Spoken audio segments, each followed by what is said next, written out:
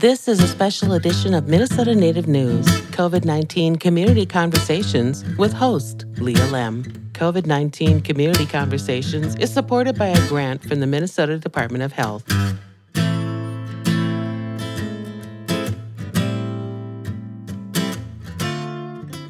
Anin, hello, I'm Leah Lem. Miigwech, and thank you for joining me for an in-depth conversation exploring how Indian country in Minnesota is responding and adapting to the current pandemic. Today on the show, what have we learned during this time? We're over half a year into a pandemic that's brought many topics to the surface, including health inequities, injustice, and also the resiliency of our communities. We'll hear from two Minnesota leaders and their take. We'll hear from Lieutenant Governor Peggy Flanagan from the White Earth Nation. We talk school, the Native vote, and much more. And we'll hear from Melissa Townsend, who talked with Patina Park, who is Minneconjou Lakota and the Director of Tribal State Relations and Systems Implementation at the State of Minnesota. And we'll hear more about the partnership between the tribes and the state. I'm glad to be able to share the words from both these leaders with you today, but first, election season is well underway. Lawn signs are out in the neighborhoods. Ads are popping up everywhere. Even though the Indian Citizenship Act was signed in 1924, there were barriers to voting for Native people. In 1970, the Voting Rights Act was passed, where major restrictions facing American Indians and Alaska Native voters were removed in every state. A nonpartisan campaign called Native Vote was initiated by the National Congress of American Indians, or NCAI. Here's a message from NCAI's video, Every Native Vote Counts. We stood united when we were told to move on, that our voices did not count. We fought and continue to fight for change. We continue to make our voices heard because we are still here. Our traditions are still strong. Our vote is our voice, and every Native vote counts. Tribal and non-tribal elections make relevant policy decisions that affect tribes and Native people, and more Native people are holding leadership positions in state and federal government. The Native vote has even been critical in electing some leaders across the country. You can check out Native Vote at nativevote.org. Next, Lieutenant Governor Peggy Flanagan and I get a chance to chat about what she's learned over the past year and a half, and we talk about the Native vote, and we also reflect on Justice Ginsburg's legacy. Here's our conversation.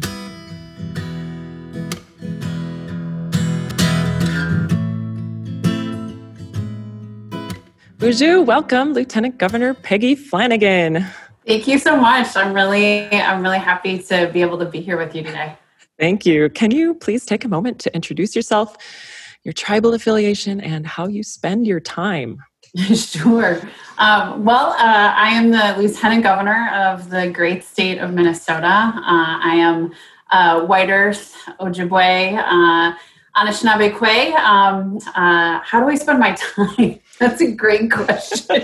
Right now, I spend a lot of my time, working to ensure that we're doing everything possible to respond to the COVID-19 pandemic in my day job. But I also am a mom of a 7-year-old second grader who is just taking the world by storm. And I spend a lot of time with my awesome husband, Tom, and we like to get out into the woods. Wonderful. So how's it going for you and your family right now? You mentioned school, you mentioned second grade. How's that going? It's pretty good. I think it sort of depends on the day. Some days it's great. Other days it is a hot mess. But I think that is, a really similar experience for folks across the state. Today, my daughter just went to school for the first time. She just started hybrid. So her class is about 6 kids total. And it was a good day. I think it's just been an adjustment for everybody. And that connecting with community, I think is something that we all crave. And so, she's able to do that safely, or as safely as possible with her teachers and other students. That feels like a a positive thing, at least for now in our lives. But ask me again tomorrow, I might have a totally different answer for you. But I think kids are really paying attention, which is a good thing. And they are certainly watching us and how we respond to these things. I feel that. I don't know if you feel that, like as a mom, like you're just holding that sort of all the time. They're such sponges, and like, they hear it and they learn. Totally. So I went into her room and she was doing this distance learning, and they were watching a video on the 1918 flu pandemic. And I was like, okay. And she said, Mom, this happened 100 years ago. She's like, we're going to get through it. It was just sort of this moment where I was like, yeah, we are. It was helpful. Yeah. I like that. So let's see. A lot has happened in the last, over half a year with the pandemic. All these inequities that we know have been the case have surfaced. I'm sure you've learned a lot, as have we all, but is there something that you've learned in the past 6 months that really jumps out to you as being something that you're really going to hold on to and move forward with? Well, I think I've learned a lot about a lot of things that I didn't think I was going to learn about, like saliva, right? Like, we talk a lot about, disease and the pandemic and contact tracing and just a lot of things that I didn't necessarily think I'd be spending my time doing. But I do think the thing that, that I have learned, similar to what we just talked about with our kiddos, is adaptation. And we have to constantly learn and then relearn as we get new information. 6 months ago, we were just learning about COVID-19. And although we have learned a tremendous amount over the last several months, we will continue to learn about this disease and the impact of how people become ill, who is symptomatic or asymptomatic, what the long-term health effects are. All of those things are things that we're learning more about every day. But for the governor and I, one of the things that really, I think, feeds us, it has been being in community all across the state. And we're both extroverts. And so, the challenge of needing to maintain distance from folks has been hard on us, as it has been on everyone. But we have been able to kind of adapt the way that we engage with folks. Part of the impact, right, is we've seen the disproportionate impact of COVID-19 on communities of color, on Native communities. We wanted to make sure that we are able to respond to that. And COVID-19 simply laid bare the inequities that we all know already exist. And we were able to put together our community resiliency and recovery work group, which specifically identifies across each area where we're working in the pandemic how to center equity in our response using an anti-racism toolkit, which now we've adopted that anti-racism toolkit for how we put together budget proposals and policy proposals in the 2021 session and beyond.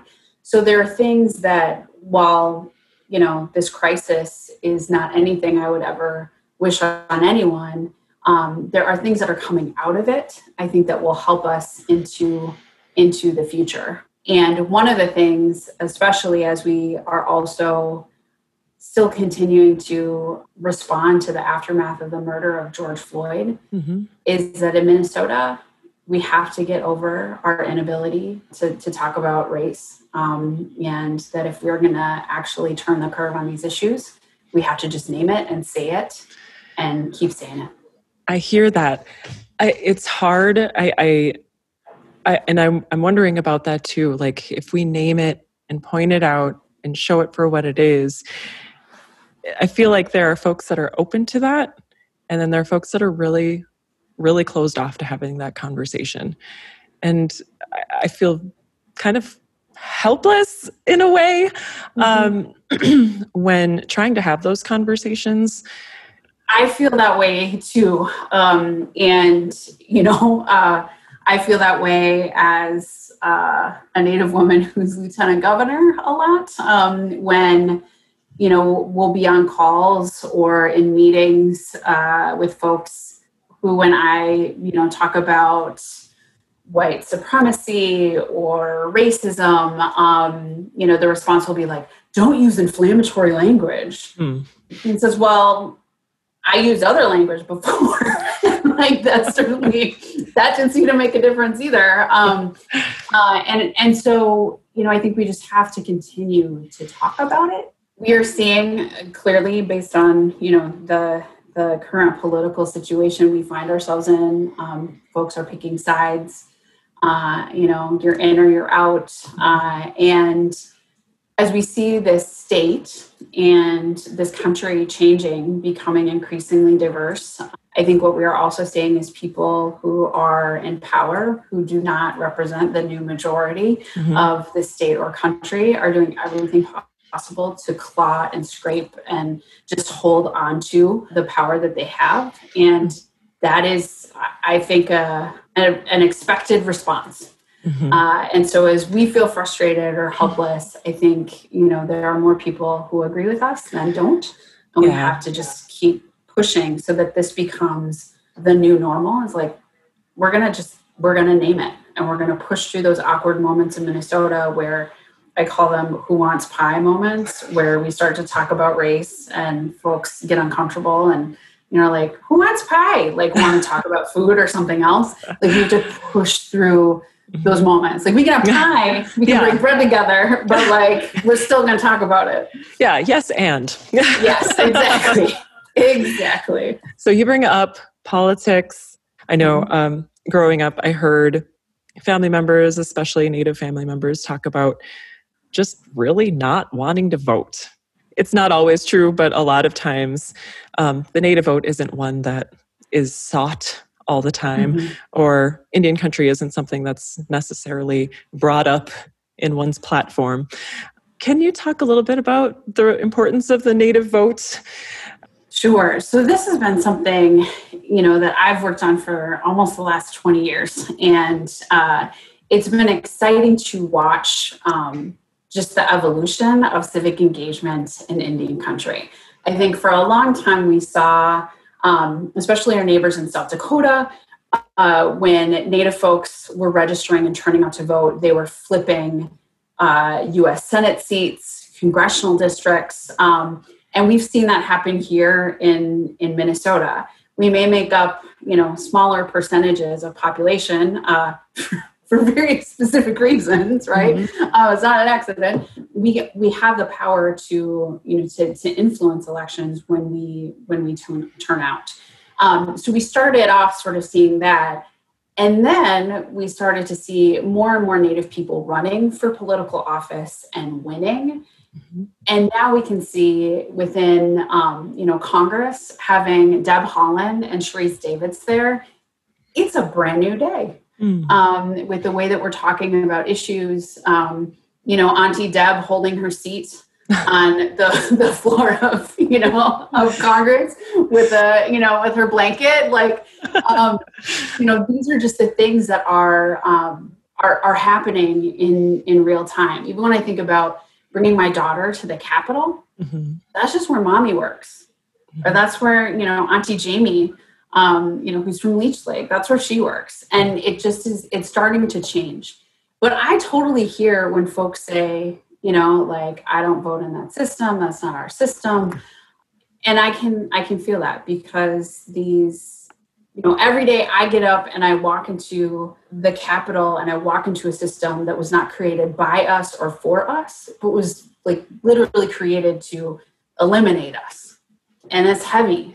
And so, we all sort of carry that with us as we're living and working in a society that oftentimes was not created with us in mind. Yeah. However, this colonial system is a system that we have. And I don't want to be passive in that system. For too long, decisions have been made about us, right, without us, or things have been done to us as Native people. Voting is not the only thing. It is not the only tool in our toolbox. And in fact, it is only the first step. We need to make sure that we are, then holding our elected leaders accountable, pushing for the change we want to see and the issues that we want to see. But it is not, it is not the thing that is going to set us free, but it's a tool in our toolbox. And I think you see more and more candidates who do have Native platforms because we're asking about them. And you see that, Indian country can be quite influential when it comes to electoral politics. I don't know that taking us for granted anymore is the thing to do. And the work that we've tried to do during our first 2 years or so in office has really been to create, through Executive Order 1924, each state agency has to have a tribal liaison. Consultation is required. And, we have a tribal state relations office now in the office of the governor. And so my hope is that continues long after we're gone and that we're building the infrastructure to make that change. It's not anything that's like, oh, we should celebrate it, because it's what we should have been doing for the past 162 years in this state. And that should be our expectation as Native people for government systems, period. So the passing of Justice Ruth Bader Ginsburg, she has, a long history in the Supreme Court and mostly positive legacy in Indian country, though it's been kind of complicated in the past with some of the decision making. Do you have a reflection on Justice Ruth Bader Ginsburg and maybe a comment on the importance of voting and seeing that even though the office is nonpartisan, Supreme Court justices are nominated by the president and confirmed by the Senate, that it all kind of fits into voting and who's in office? For sure. I mean, it's all political, right? I was deeply shaken by the death of Justice Ginsburg. And, as a woman and a woman in a leadership position, or just even like a woman with a job in general, she, yes. And as someone who also requires reproductive health care, like all of those things, right? Like she impacted our lives in a really positive way. And so that is not lost on me. And I continue to come back to her quote, right? Like, when will there be enough women on the Supreme Court? When there are 9. Even that in and of itself just sort of challenges you to think about, like, what are my own internal things that I just take, that's just the way it is. Like, she sort of challenged us, to just think bigger. And yeah, it is, her record is muddied and it's complicated, but to be really candid, it is remarkably similar to the other liberal justices who serve on the Supreme Court. And so what it says to me is that we need more experts in Indian law, period. The governor and I appoint judges all over the state. We specifically ask about treaty rights and tribal sovereignty during the interview process because we want to make sure that we are appointing more justices who have a clear understanding, right, of Indian law. And so those are the things that I think about, within this larger context of the Supreme Court. But the president, his appointee, is deeply troubling. And I think for me, and I think for Indian country just generally, she continues to sort of lift up Scalia as her example. He was no friend to Indian country. And so that is troubling. While the system was not created, by us or for us, it impacts us. And so making sure that we are voting for folks who share our values is really important. And I think, Dallas Goldtooth had this post the other day. He talked about something along the lines of, as he was talking about the lesser of two evils, and that's, we kind of go back and forth, but really said, sometimes I vote for my champion and sometimes I vote for my easier opponent. And I think as Native people, that oftentimes is a decision that we have to make. I don't think it will always be that way. And I think especially as more of us are running for political office, that will change. But who do you think will be more open to the ideas and the things that we care about?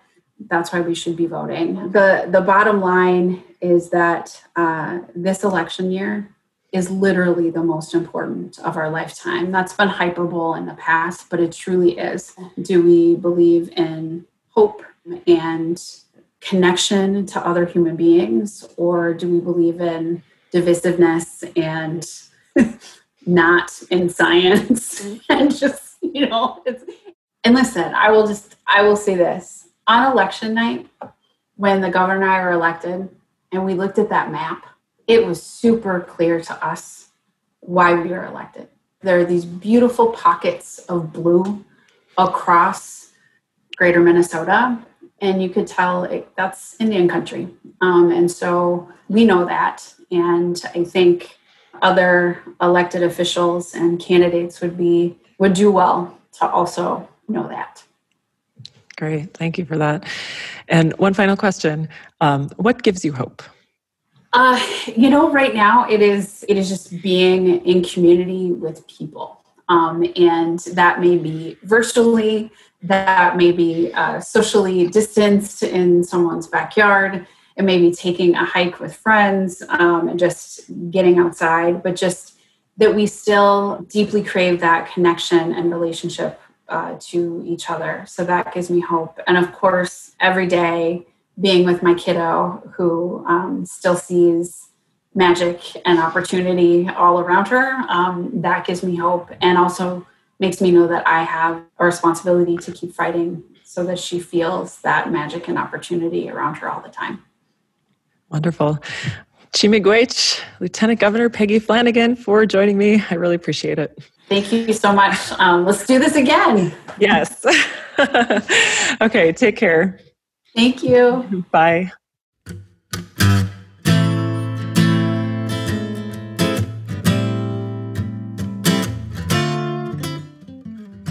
You're listening to a special edition of Minnesota Native News, COVID-19 Community Conversations, supported by a grant from the Minnesota Department of Health. I'm Leah Lem. Today on the show, I'm talking to leaders from the state of Minnesota about lessons learned during the pandemic. Last we talked with Patina Park was in April on our show called Bidapi, which means to come laughing in Ojibwe. She had been hired to work as the Director of Tribal State Relations for the Walz-Flanagan administration. But days later, the pandemic arrived and the governor declared a peacetime emergency. Our reporter Melissa Townsend caught up with Patina Park last week to find out how things have changed. Patina was in her car driving using hands-free tech. She was on her way to pick up her children, so the audio quality is a little rough, but I think you'll be okay. Back in April, Patina Park said she was having so many conference calls every day. She was doing squats during video meetings to keep up her exercise. She was having daily conference calls with tribes. Monday through Friday, yes, 4 o'clock. Tribes are talking with commissioners from nearly every agency in the state. They had a lot to talk about, shutting down casinos and tribal businesses, trying to deliver needed tribal services without dramatic loss in revenue. Who would provide tests? Where would the testing happen? Who would pay for the testing? Where would it be reported? Now, much of that has been figured out. What we've done now is we have pulled back to about maybe 1 or 2 a week. So we're still doing the weekly contact, which is really helpful to just keep communication moving forward. The pandemic is obviously still with us. The number of positive cases is increasing in northern and southwestern Minnesota specifically. But there are also now protocols in place to avoid getting sick and for handling positive cases when they happen. Patina Park says the communication between state and tribal officials has helped everyone stay on top of this emergency rather than trying to play catch-up to the crisis. And she feels tribal leaders have stayed true to their values of caring for one another. Like Red Lake, closing their borders and really taking the steps they needed to have paid off. I think there was a lot of worry at the state level when the tribes opened their casinos and I thought that, we're going to start seeing these surges now. And we didn't. Park says gaming is now open, but it's still only operating at about 20 to 50%, partly because of safety precautions, and partly because the number of customers has decreased because so many people's income has taken a hit. In her weekly phone calls with tribes, she's hearing a lot of concerns about this loss of revenue that supports so many tribal operations. I know is just challenging, not knowing how long this is going to last. When we last talked, I think we all kind of felt like we were in this sprint, like running as fast as we could, as hard as we could to try to get through this crisis. And then we got to where we thought there might be an end, and we realized it's a marathon. And a marathon, we don't know when it's going to end. Tribal leaders are trying to plan out how services will be run without full revenue coming in. So, one thing that I've noticed is that there is no second big federal stimulus package. Is that a concern? Particularly for the tribes. They don't have a tax base. They don't have a lot of the flexibility that, say, state governments do. Like, they're already operating very lean. One silver lining from the pandemic is that the close communication between the tribes and state officials has helped develop more familiarity and mutual respect. Working with all of the commissioners who have been attending a lot of the tribal leader calls, we've hit a point now where the commissioners and the tribal leaders have a closer relationship, and I would say a fuller understanding of what the commissioners' agencies do, as well as who the tribes are. Bettina Park is hopeful that the relationships that have developed will continue to grow. And so we're now kind of trying to strategize on how can we implement this as a embedded process so that no matter who's the governor, even if it's someone who has a contentious relationship with tribes or doesn't see the value of that partnership, this work continues. And so the overall goal is to have tribes more of an essential partner and the beginning of policymaking? Yeah, or to have input. They are valuable partners to the state. And both the state government and the tribes that share lands with the state can learn from each other. Bettina Park says she'll continue to work with tribes and state agency staff to build partnerships that both strengthen the tribes and the state. That was reporter Melissa Townsend speaking to Bettina Park. Thank you, Melissa. And thank you to our guests today, Bettina Park and Lieutenant Governor Peggy Flanagan. And Chi-miigwech to you for listening today. As we hurry ahead with our lives and work and school, it helps to take some time to think about what we've learned and be mindful of our relationships and community connections. And I know I've learned a lot from having conversations with all our great guests here. Thank you, miigwech, and I wish you health. I'm Leah Lem. Minnesota Native News Special Edition COVID-19 Community Conversations is supported by the Minnesota Department of Health.